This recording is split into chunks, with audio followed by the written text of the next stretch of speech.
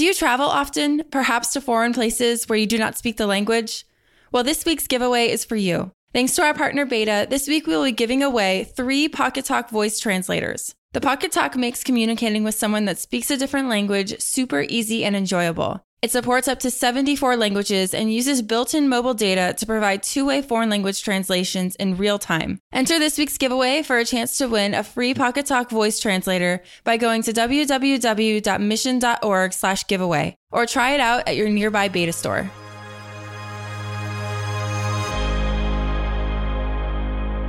Welcome to Mission Daily. On today's episode, Stephanie is joined by Renee DiResta, a 2019 Mozilla Fellow in Media, Misinformation, and Trust.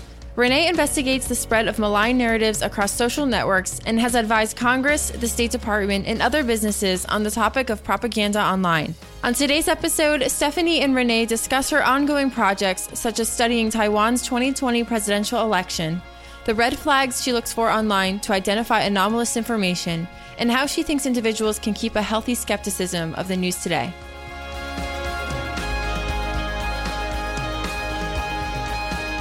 All right, Renee, thanks so much for joining the show. Thank you for having me. How many podcasts have you done before? Oh boy.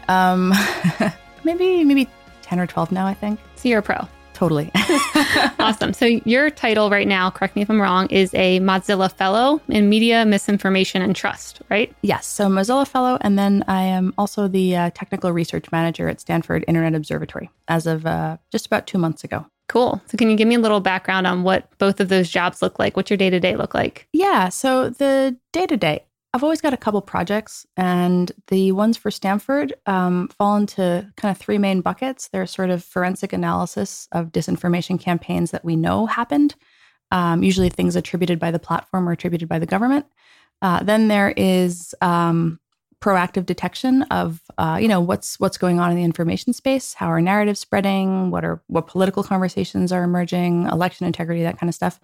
And then the last of the Stanford buckets is the policy, kind of thinking about given what we know about the information ecosystem, what can we say about regulatory means to address kind of flaws in the technical infrastructure and social media ecosystem that allow these kinds of bad things to happen. The Mozilla work has been going on now for 2 years. I'm just about at 2 years, and it's a fellowship. Mozilla does some really amazing work on internet health, thinking about internet health from a whole bunch of different standpoints. And that can be anything from harassment to accessibility to privacy to security. And so they offered me a fellowship to work on the idea of misinformation. So not so much hostile state actors doing bad things, but just the idea that one of the keys to a healthy information environment is the notion of information integrity.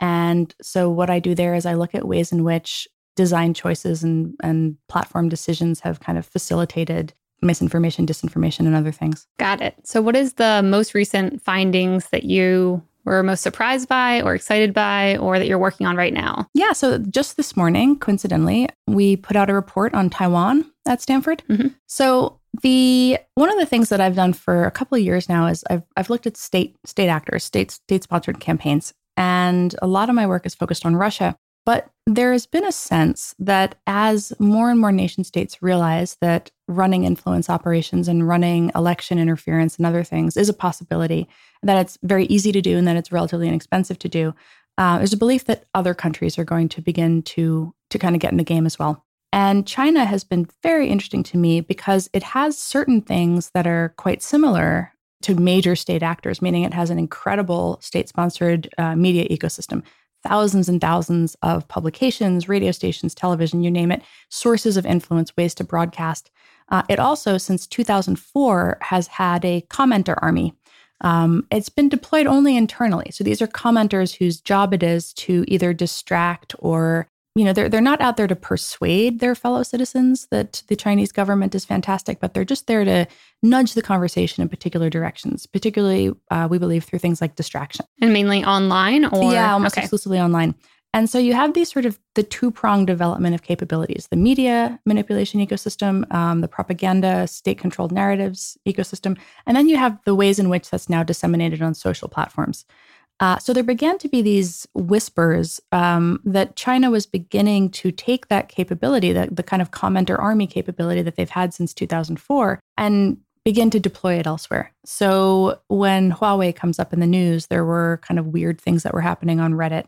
Floods of comments kind of pushing a state-aligned narrative on the kind of trade, trade and corporate conflict, so to speak, around Huawei and 5G and a couple of other ways in which more economically kind of business-focused stuff, not so much election or democracy-related. But then also in the last week, Facebook and Twitter shut down a series of pages and about 900 accounts on Twitter that they attributed to China, saying that China was running influence operations targeting the Hong Kong protests. So this is a thing that we've expected to see. We've had a theory that it is happening. And so now we're starting to see it begin to come to light. The idea that another major power is interfering in its regional sphere of influence, amassing those capabilities. It's really interesting to me because Russia did that in Ukraine and in the Caucasus and elsewhere before beginning to look outward to the US. So just in terms of the development of that process, one of my ongoing projects is to study the Taiwan January 2020 presidential election. And so this morning, we put out the preliminary background, which is walking through various, the kind of Taiwan-China politics and relationship, which most Westerners don't know, and I didn't until I started. I don't know. Yeah. No, this was relatively new to me as well. So one of the great things about Stanford is that you have access to China experts and to scholars who focus on the politics in region as opposed to the disinformation around the politics. So the Internet Observatory gives us an opportunity to take those of us who have expertise in influence operations and in manipulation and work with scholars who have expertise in region or in, and kind of combine those two skill sets to have a more complete picture of what's going on in an area. That's great. Yeah, it's nice having that support there. So what were your findings from that? It wasn't so much findings as a preliminary scene setter, which we're calling these the sort of baseline assessment type things where this is what has happened in the past. This is the cutting edge up to literally last week of what's going on in the environment. Here's what we now know related to the Hong Kong operation. Here's how that ties into things that investigative journalists and others have begun to flag as potentially anomalous in the Taiwanese election. And then here's how we're monitoring that going forward. Yeah, the day-to-day for me is, I am like the queen of calendars. Everything is like blocked off in half-hour increments, I need to do that more. I can't live without doing it. It's like embarrassing how, I have to mentally set like, this is what I'm going to accomplish this morning. And then just go and do it. So a lot of times it's writing, but I need a solid couple hours to I read the local news in the countries that I'm paying attention to, look at social media feeds, look at kind of monitoring tools to get a sense of if something interesting or anomalous happened, pull together some notes. So there's sort of a morning, it's like an analyst process, morning analyst process to understand what's going on. And then if there's nothing remarkable, the kind of workflow goes to the next project or paper that has to come out next. Got it. And what are the red flags that put something on your radar? It's the way in which information flows. And there are certain things that would flag as anomalous. So the anomaly can be around a series of accounts that were literally created yesterday that all of a sudden are all talking about the same thing. It can be a hashtag that kind of emerges out of nowhere. And when you look at it, again, there's something about the coordination among the accounts that makes it look like it was maybe purchased, kind of paid engagement or coordinated in a group somewhere as a kind of sometimes it's for the lulz. A lot of times it's to try to get media attention. There is also, you can look at what we would call persistent communities. So a persistent community would be a network of accounts that is closely related and talks to each other with some regularity. So you can be looking at the keywords, you can be looking at the content, you can be looking at the dissemination pattern. So you're looking for kind of content, voice, and dissemination. Did the content come from a blog that popped up a month ago? Did the accounts get created yesterday? Is the dissemination pattern indicative of coordination, meaning everybody all of a sudden tweeted the same thing at the same time, or all clustered in 5 minutes, a thing that had never been, put out in the world before? So you're looking to try to understand anomalous activity, and that's the process. Got it. Yeah, that sounds very intense. Lots of data work. So what is an example of some events happening today that maybe Americans would be surprised by? The challenge we have as Americans today is that there's an increasing awareness that a lot of the internet is fake, right? That a lot of the accounts aren't real. A lot of the, there's massive kind of click fraud and ad fraud. There's a lot of manipulation to try to get things trending or pushed into your feed. There's a huge battle being fought for your attention. And the things that are most likely to grab your attention are things that are emotionally resonant and sensational. And so the challenge for people is, how do you not become a kind of a chronic cynic? How do you not believe that like the entire world is fake and nothing is real? And how do you not fall into the kind of nihilism of like, well, I should just give up now? So that's one of the things that I think, as we think about how we respond to the new information ecosystem as Americans, the question becomes, how do we balance a healthy skepticism? How do we find that healthy skepticism? What are those levels of healthy skepticism look like? I think this is, as we enter into our presidential primary, that's a huge, getting there fast, I think, is critically important, because otherwise we run the risk of these sort of sensationalist, whipsaws where you see people encountering divergent opinions online and screaming that the other person must be a Russian bot.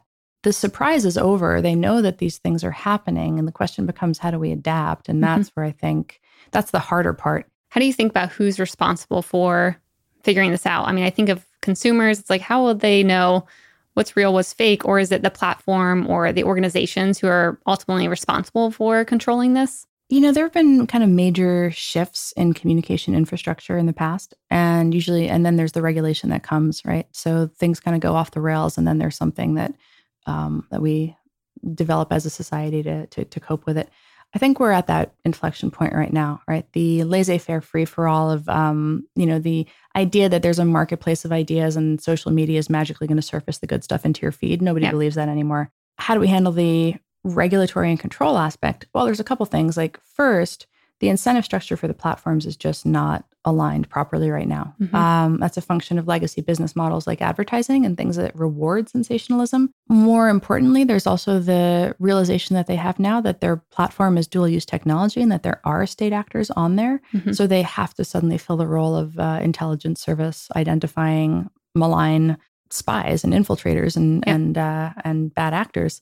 The platforms are the first line of defense, and they have to bear that responsibility. Right. That's the cost of being a $1 billion business and a hugely popular platform, is you have to have that focus on user protection, user security. That wasn't a very common opinion in 2016. That is a much more prevalent position now after 2 years of tech hearings and bad press. The other piece of it, though, is it really is a whole of society approach. So you can't neglect the role of government here. And that's because the system works best when people are working together. There's certain visibility, and the Mueller report makes this really clear, that the government has into things like financial transactions that provide clues to what actors might be doing on social platforms. That's the kind of thing where it does us no good if the platforms and the government are not communicating around that information. So that's an area where this notion of information sharing is absolutely critical. You can't move forward without recognizing that this is infrastructure at this point, and the government has to weigh in and has to provide them with some guidance of what's coming. Similarly, the idea that, the self-regulation works to a point, but there's no oversight. There's nothing to require that the self-regulatory momentum continues to progress, or that they continue to enforce. And so we are starting to see regulators begin to think about who has oversight over the social communication sphere. That's part of the ongoing policy work that we're thinking about a lot at Stanford. Are the attackers different today than they were even back in 2016? Or who do they look like? Who are they targeting? Yeah, there's this overly simplistic thing that the press always says about, quote unquote, the Russian playbook. The term kind of drives me nuts, because it wasn't just the Russians that have been doing it. Yeah. But, that was the one that really captured the popular attention in the US because it targeted us. There's an infrastructure. It affords certain capabilities. It was designed to afford those capabilities so that advertisers could reach you and you could reach people. When anybody can reach anybody, there are certain externalities that come about as a result of that. And so we're at a point now where you can have spammers, which we've always had, domestic ideologues, which are just, regular. I would say that trolls are kind of like a subclass of that, but there's also just really passionate people who sincerely believe, we call it like the stan communities in music, like the fandoms, right? That are out there. The internet is a series of factions. Everybody's fighting for attention. And so like the flat earth people, like they really believe they really believe that stuff, and I mean, here we are. I didn't watch that documentary yet. No, I should. It's God conspiracy. We can talk about conspiracy theories on the internet, but there's the ideologues that they just want to get their message heard above the din, and they recognize that this is a free for all. And so if you can buy a botnet or coordinate, 75 of your closest friends and their 100 accounts each in a Discord server somewhere, then you can get attention, right? That's also really challenging because where is the line between legitimate activism, right, and coordinated and authentic activity? And that is a huge problem right now because 2016, we could all agree that a foreign nation interfering in an American election was a problem. And when we talk about the state-sponsored actors, in some ways, I feel like when I focus on that stuff, I'm focusing on the easy stuff because there's like a bright line there, right? There's this is not behavior that we consider acceptable, and nobody's going to be crying for the free speech of Russian trolls, or they shouldn't be anyway. Devin Nunes might. Yeah. The domestic ideologues piece, that's where we get at the idea of what is fair game, what is just good internet marketing, and that's where the line is. That's where the line is going, particularly during the primaries, where it's not so much state actors, it's just the passionate fan groups for the various, 20 some odd candidates out there on the internet trying to get attention. And that's the kind of the battle for attention being fought today. So it's easy for bad actors to slide into those groups, to amplify those groups. And so a lot of what we're looking for is evidence of amplification of true organic American political sentiment.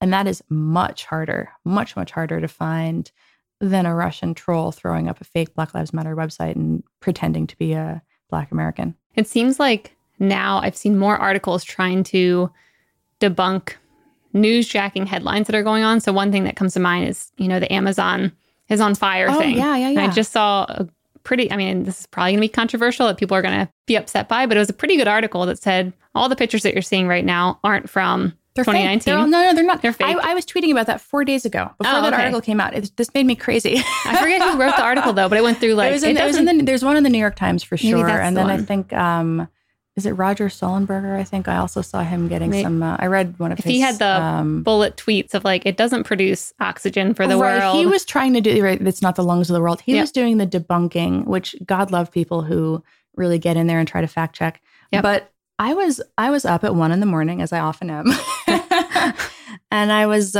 pray for the Amazon. Maybe was the hashtag that was trending, and I clicked into it because this is kind of my it's my job. This is what I do, and I saw all the images and thousands and thousands and thousands of retweets, and it was very interesting because so I did a quick look at the network, just who were these people that were promoting it, but I started by looking at the content. And I just started right-clicking and doing reverse image searches on all the pictures and the hashtags. And I was finding that they were all 4 years old. Yeah. There was one of like a mom monkey holding a baby monkey that had like collapsed and looked dead. It was a very sad picture. Gosh. And I looked, and it turned out that was a monkey in India, and the baby had fainted. The baby wasn't even dead. So that was nice. But that's a plus. that was a nice uplifting thing. There was pictures of like charred animals that was apparently from some Patagonia fires a couple of years back. And I started one by one screenshotting these tweets and saying like, what is going on in this hashtag? But it was 1 o'clock in the morning, and that series of tweets got like no lift. It got like 100 retweets or whatever. Like nobody paid attention to it. That's one of the problems though, right? Which is like, what do you do with that? So you have to have a big enough reach to even you have to have a big enough reach, or you have to be, I can't correct the narrative. Yeah. All I can say is this is not real. Yeah. Right? That's my limitation, or that's the niche that I try to occupy. Let the experts actually talk about what the Amazon is and what the real issues with the fires are. But the problem is when this stuff goes viral. So the next thing I did was, like I said, 1 a.m, I'm like, okay, this is largely all old misinformation.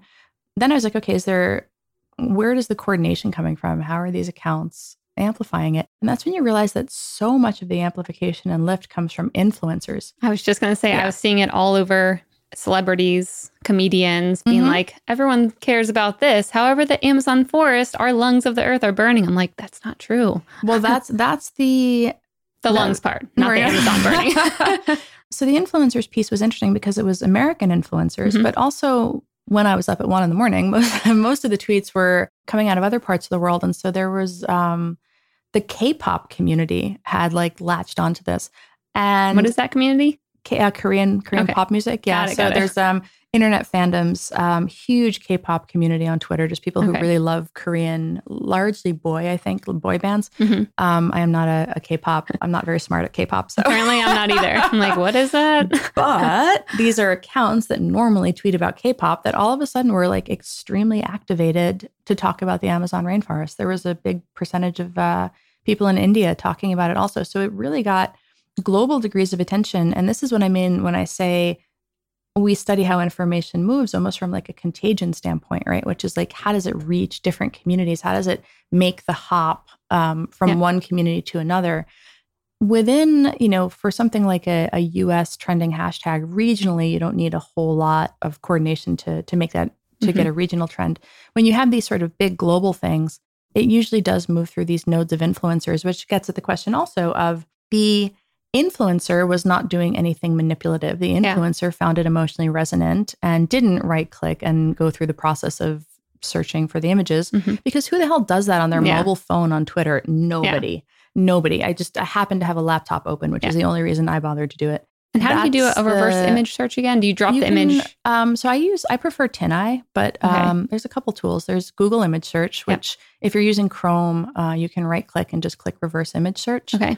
TinEye is, in my opinion, a little bit more accurate, and that you have to either upload the image or paste in the URL. So it's more like a search engine for images. Okay. And TinEye is great, I think, because it'll show you things where the crop is slightly different. So you're not going to have to fight to get an exact match because sometimes an image will be manipulated because something will be cropped out and it changes the context. Got it. So the image is not false given our prevailing, that line again of what is quote unquote true. I feel like I operate in some like college pothead universe half the time where we're like, true, what is truth, right? What does true mean? So I don't know if you call the image false, but you definitely call the image cropped. One thing I like about TinEye is you can get a little bit more in the way of it's been run through a filter or like an Instagram filter, but it'll still return a match so you can see where the stuff comes from. That's cool. I haven't heard of that. How do you spell it? TINEYE. Okay. Yeah, I'll have to try that out. Yeah, that's something it's like I know there's fake stuff out there going on and I don't think to reverse image search. I just, like you said, assume most things are probably not what they seem. Again, it gets to the idea that we're operating in a environment where we believe that there's, that we can, believe what we see, right? And why wouldn't you? That's how you grew up. That's how I grew up. Believe that people are not out there seeking to intentionally manipulate you. And again, in the case of the Amazon, I don't think they were. The original, trace it back and find the first tweeter who grabbed the picture. I didn't feel compelled enough to go kind of trace that back. That's more the work of like an investigative journalist would probably do that. That would be the point where you'd have to ascertain, was this, did they pick those pictures deliberately? How did the Indian monkey become the face of the Amazon rainforest fires? Yeah. Like somebody made a conscious decision to take that image and somewhere down the line, and we don't have much visibility into that. Yeah. Well, it is kind of nice seeing people and groups actually starting to, unearth this kind of stuff and show the, public what's going on, what's behind it. And I've seen even in the past week, a couple examples of people trying to show like, what is the truth behind this? Or even, I think I saw one with Serena Williams is battling someone in tennis. I don't watch tennis, but they picked a picture from her when she had lost to this person in 2004. When she has had many matches against her before and won. And they were like, why would they choose an image from 2004 when there's a lot more recent ones? And I've just seen a lot more of that lately, which inspires me that people are trying to, uncover what's real, what's fake, and actually highlight it to the public in a way that I haven't really seen too much before this. I think this is one of the key challenges with our trust in the media ecosystem, right? Which is, how do we think about in the era of zero cost publishing, where anyone can write whatever they want on their blog or elsewhere, can call themselves a citizen journalist if they're out there with their iPhone, how do we think about what it means to have trust in a media environment? I think that when you have societal breakdowns in trust, that is what's happening today, right? That's what the disinformation and misinformation are taking advantage of, the low trust in institutions and low trust between people and institutions and between people and other people. The high profile failings of major media organizations have been a problem. Twitter has pushed us into this world of the 5-second news cycle. There are some times when I think, I read the news in the morning and I think, oh, I should maybe do some tweets on that. And I'll, I think I'm interested in this. I'd like to say something about it. And then I, put it off till the end of the day. And then it feels like we're in a totally different day by 4 hours later. So like what I would have said is just, has ceased to be relevant. There's a book that I love by Daniel Borstein called The Image.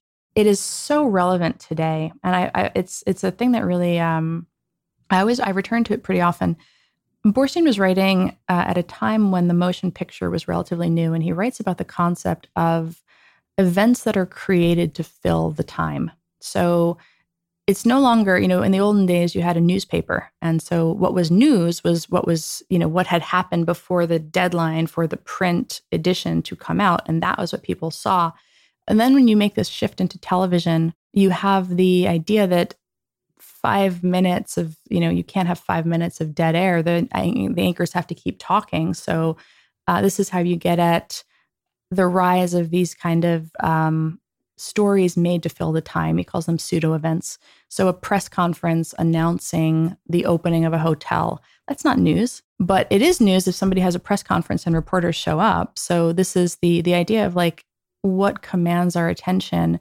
And when he was writing this book, it was this idea of the 5 minute, or 5 hour news cycle. And now we're in the 5-second news cycle. And so the question becomes the proliferation of these pseudo events to the point where we have a pseudo reality where there's so many of them that, figuring out what you should spend your attention on and what is a real event that's worth your time and what is even real on Twitter or on Facebook for that matter.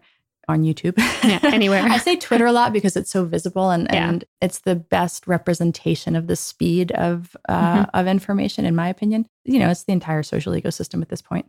And so when you have that velocity and you have that scale, you do find yourself in a completely different environment around how do you process information and how do you think about what is worth your attention and how do the reporters and media and others, if you take the time to do the fact check and you're 2 hours after the story breaks, are you relevant? And I think that's a terrible incentive structure. So how do you personally go about picking what's important to read or dive into? I consume information constantly. I'm on Twitter all the time. I leave push notifications on for like Apple News and stuff. So I do actually respond to things that hit my radar. I'm interested in breaking news situations. It is relevant to what I do. You have disinformation campaigns are either these sort of very long-term, long game things like what you saw with Russia going after race relations, or they're these kind of short punctuated moments in time where a breaking news situation happens. And then you can have these Amazon style, so to speak, disinformation campaigns or misinformation campaigns tied to that kind of fog situation. So I think I spend my days online and I try to not do that so much at night. So I try to go to books at night. I felt like there was a couple of years actually where I didn't read books, which maybe is embarrassing to admit, but there was just so many articles. So the return to books has been great because I feel like it lets me stay in a headspace a little bit longer as opposed to the, this kind of ADD hopping around from one article to the next, or you've got 500 browser tabs open and you feel like a failure if you read everyone. Just wait until the browser crashes half the time and you like declare bankruptcy and, and move on. Can't go back. Right. Yeah, that sounds great. Yeah, we love books around here. I definitely think it keeps your attention longer and you can just stay focused and no screens at night is always a plus. I feel like the older books also, there's a little bit more depth and substance. And maybe that's because if you're reading an older book today, it's because it's kind of stood the test of time. But as opposed to the more skimmable, like this could have been a long blog post, but I had to get to 200 pages kind of thing. Yeah. So do you have any favorite books, like old ones that work or non-work related? Either one. There's a book I'm going to blank on the author's name, but Extraordinary Popular Delusions and the Madness of Crowds. It's Charles something, I think. We can link it up too in the show notes. It's pretty old. Then Walter Lippmann, some of the stuff on propaganda from the 1920s. Mm-hmm. The idea of manufacturing consent was actually from very, very, very long time ago. Chomsky used it as the title of the book, but it actually comes from Lippmann's work. The idea that as a society, we have to come to consensus somehow. I'm kind of fascinated by that idea. That's the thing that I think about the most, actually, which is to say, the disinformation campaigns that I look at or research are related to moments in time, punctuated moments in time. But ultimately, they all are there because the same operational goal of how does a society come to consensus on a candidate or a policy or a thing to pay attention to. That's a very old framework.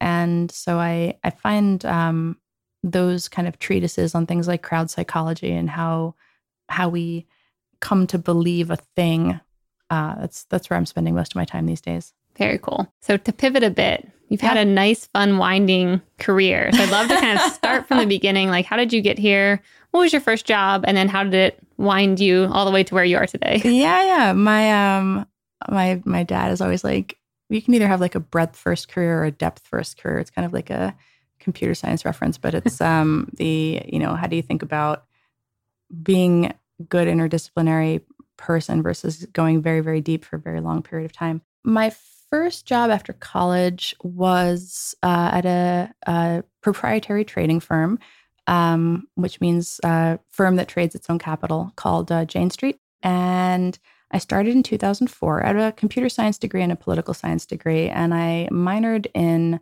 I think it was called like global studies or something, but the focus was on Russia. So I had this kind of weird educational experience. And then Wall Street's always hiring. There was like a recession in 2004 when I was graduating. So I got a job writing code, actually. I wrote like scrapers. Oh.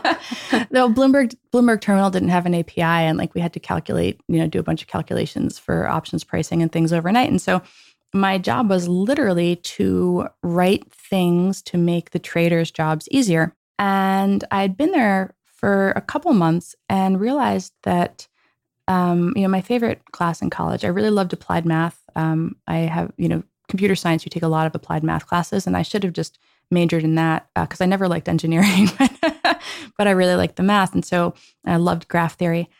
I felt like, well, I can do the trading job. Like, how do I get them to let me do the trading job? Mm-hmm. And you weren't supposed to switch. That was really a big no-no. You were either hired to be a trader or you were hired to write code and, be on the tools development or quant side of the house.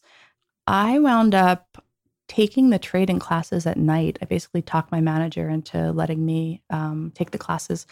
And then very conveniently, in a way that often happens, he wanted to go do something else, meaning he wanted to switch what he was focusing on. And so since I was like his apprentice, basically, he decided that he would train me to take over his job, and then that would free him up to go do something else because he'd basically effectively hired his replacement. So that's how I came to be a trader, actually. And I loved it. I mean, I did it for 7 years. So I have had a bunch of different things, but I tend to stay in them for a while. Mm-hmm. I was a trader during 2008, so during the financial crisis. I traded Latin American, Brazilian specifically, equity derivatives. I liked how fast it was. The impact of real world events on the financial markets instantaneously. Deepwater Horizon, the news breaks and the oil industry tanks, right? A plane crashes and you just watch seeing the kind of numerical relationship of ways in which asset classes fit together. So I was an arbitrage trader. So my job was to look at systems. And I feel like even though I've had a bunch of different careers, it does all kind of come down to how does the system work? How does the system fit? What is normal versus what is not normal?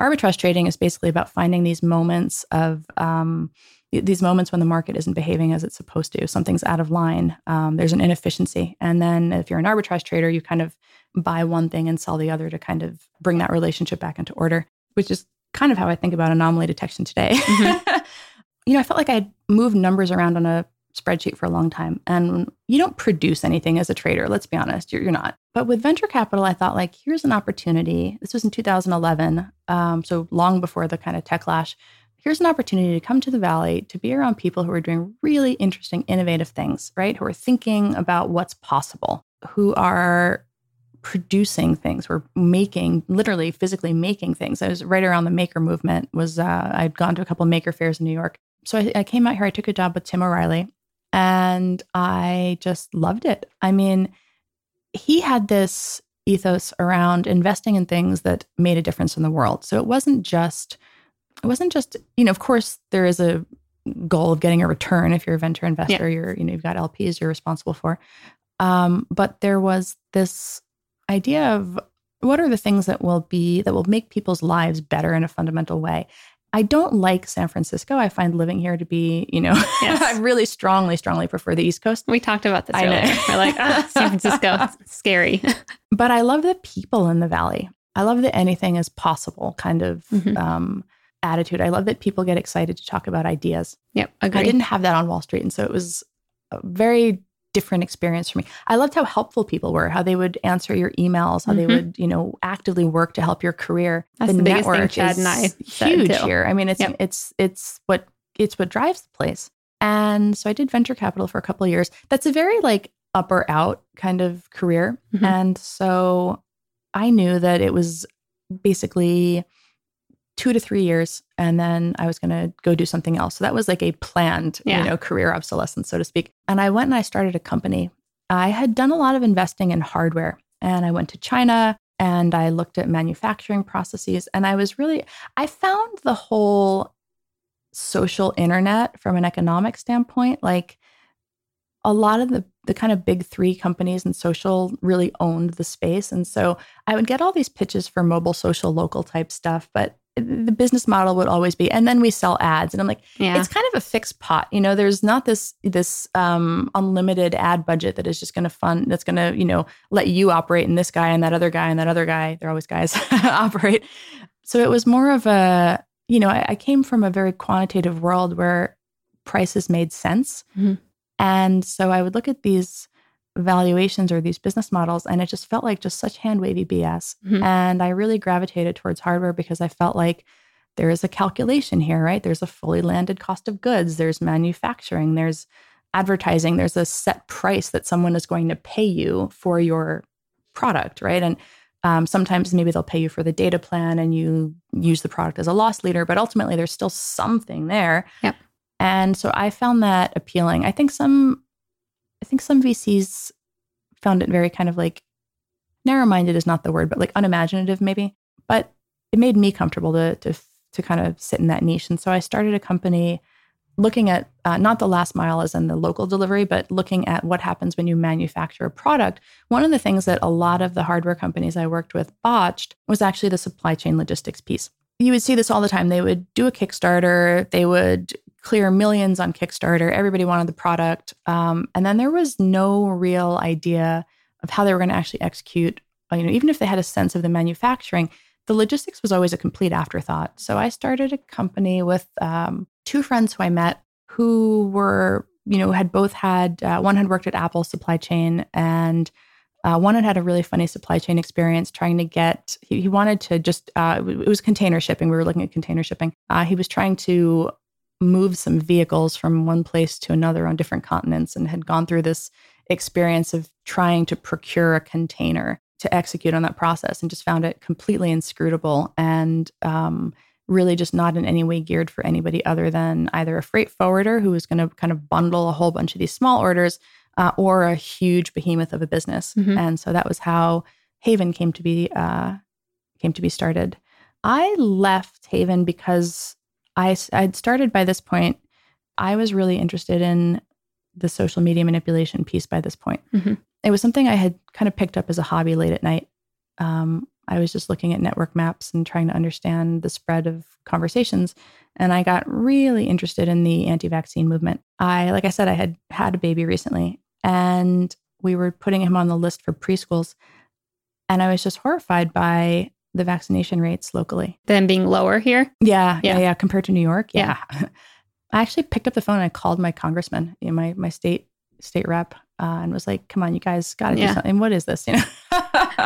Why are these people's like insane, unscientific belief allowed to put other people's kids at risk? That just doesn't make any sense to me. And so I got really involved. The Disneyland measles outbreak happened a couple months after I ran this big data analysis of like 10 years of trends using California public health data. That was the one thing I got to say. Like when I was at Jane Street, I was doing quantitative stuff all the time. There's always a data set, always a model to build.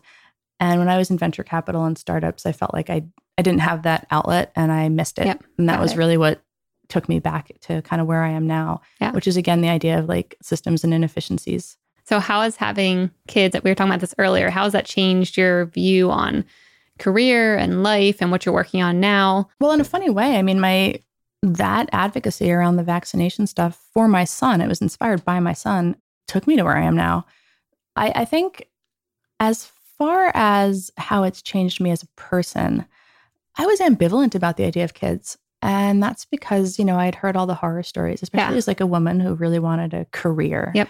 Can't have it all. That's what I always heard. Know they can't have it all. And that's true. You can't have it all, but you can, in fact, like build something that you're quite happy with, right? Build and not everybody can, but I think that I was in a position where my husband was, one of 5, really excited about having a family.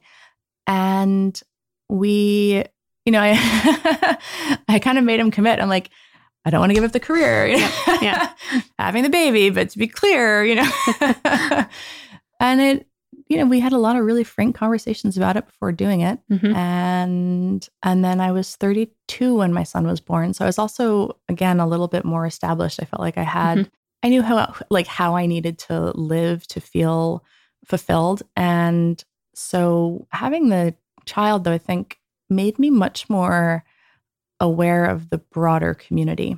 And that was both good and bad, right? So it opened me up to meeting a lot of different types of people and hearing about other people's experience, as a mom, making quote unquote mom friends, joining the mommy group. Everyone always asks me, they're like, have you joined the mommy group? God, I'm like, no, sorry. No. Honestly though, my 2-year-old came down. So I have 2 kids. My second one is 2. She came down with appendicitis, which completely, what 2-year-old gets appendicitis? It happened when I was on a plane to Europe. Speaking of, here's your mom career story. I was giving 2 talks, one in Brussels, one in Tallinn. I was going to be in Europe for 5 days, and they were both really important talks. I'd prepped a ton. My husband even helped me make my slides because he's amazing. Yeah. And I get off the plane in Frankfurt to a text message saying it wasn't a stomach virus. Her appendix ruptured. She's going for emergency surgery. So this is, I'm 15 hours away. And this was, I get my husband on the phone and he's like, come back if you want to, but she's going to be out of surgery and we can make this work. And I think you should stay and give your talks. You prepped for them. And, I know that they're important and that's what you should do. And so we wound up flying my mom out from New York because she could get there in like 8 hours as opposed to me with like a whole, the nightmare of an international change. And then the immediate question was like, what do we do about our son? Because he can't be at the hospital. And so I literally posted to the mommy group, and I was like, hey guys, this is what's going on. Is there, basically asking for advice. Had anybody's child been through the surgery? What should my husband expect? Is there, and the community really kind of came together to help us. I mean, people were like, can we bring you meals? Aww. So it was a nice way. I have no family in San Francisco and neither does my husband, which was how we came to be really reliant on, the community and a handful of friends that we had actually made through the mommy group. So there's something to be said. I mean, this is like the idealized form of the internet, right? Which is you find these people and they come to be supportive. And that I think is invaluable. So yeah, my mom stories though are mostly, and I gave my talks and I came home and everything is fine. And we actually wound up, we took her camping the next weekend. She really just wanted to go camping. Yeah. So she went from being in a hospital bed to like, being in a little camper van, but she's doing great. Yeah. They're so resilient. But no, I've loved it. I feel like it's really given me a sense of the importance of community. Also, it's made me definitely much more politically active in terms of local politics. You're advocating for the life that you want your child to have. You're advocating for the school, the educational experience that you want your child to have. That was the one thing where I felt like San Francisco is very young and very few people stay after they have kids because it's staggeringly expensive. It's filthy. Yep. And it's just, if you can even find an apartment big enough for kids, it's pushing upwards of $8,000 a month for rent. Mm-hmm. So I did feel that having that, people leave. And I think that that's just such a tragedy because I don't think that cities function without that. It definitely changed how I thought about community anchors. And I feel like this is, probably restating the obvious. Everybody has this like epiphany on their own, but that's what it's been like for me. Yeah, It was a career change. It made me super politically active, and gave me a really great community of people. Yeah, very cool. Thanks so much for coming on the show, Renee. Hopefully we can have you come back for round 2 sometime in the future. Thank you for having me. Mission Daily and all of our podcasts are created with love by our team at mission.org. We own and operate a network of podcasts and a brand and story studio designed to accelerate learning. Our clients include companies like Salesforce, they're a customer times 5, Twilio, and Katera, who work with us because we produce results. To learn more and get our case studies, check out mission.org/studios. If you're tired of media and news that promotes fear, uncertainty, and doubt, and if you want an antidote to all that chaos, you're at the right place. Subscribe here and to our daily newsletter at mission.org. Each morning, you'll get a newsletter that will help you start your morning and your day off right.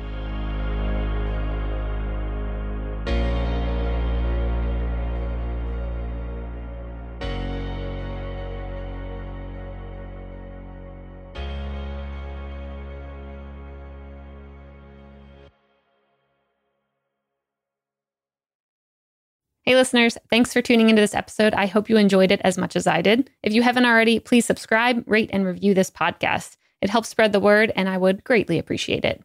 See you next time.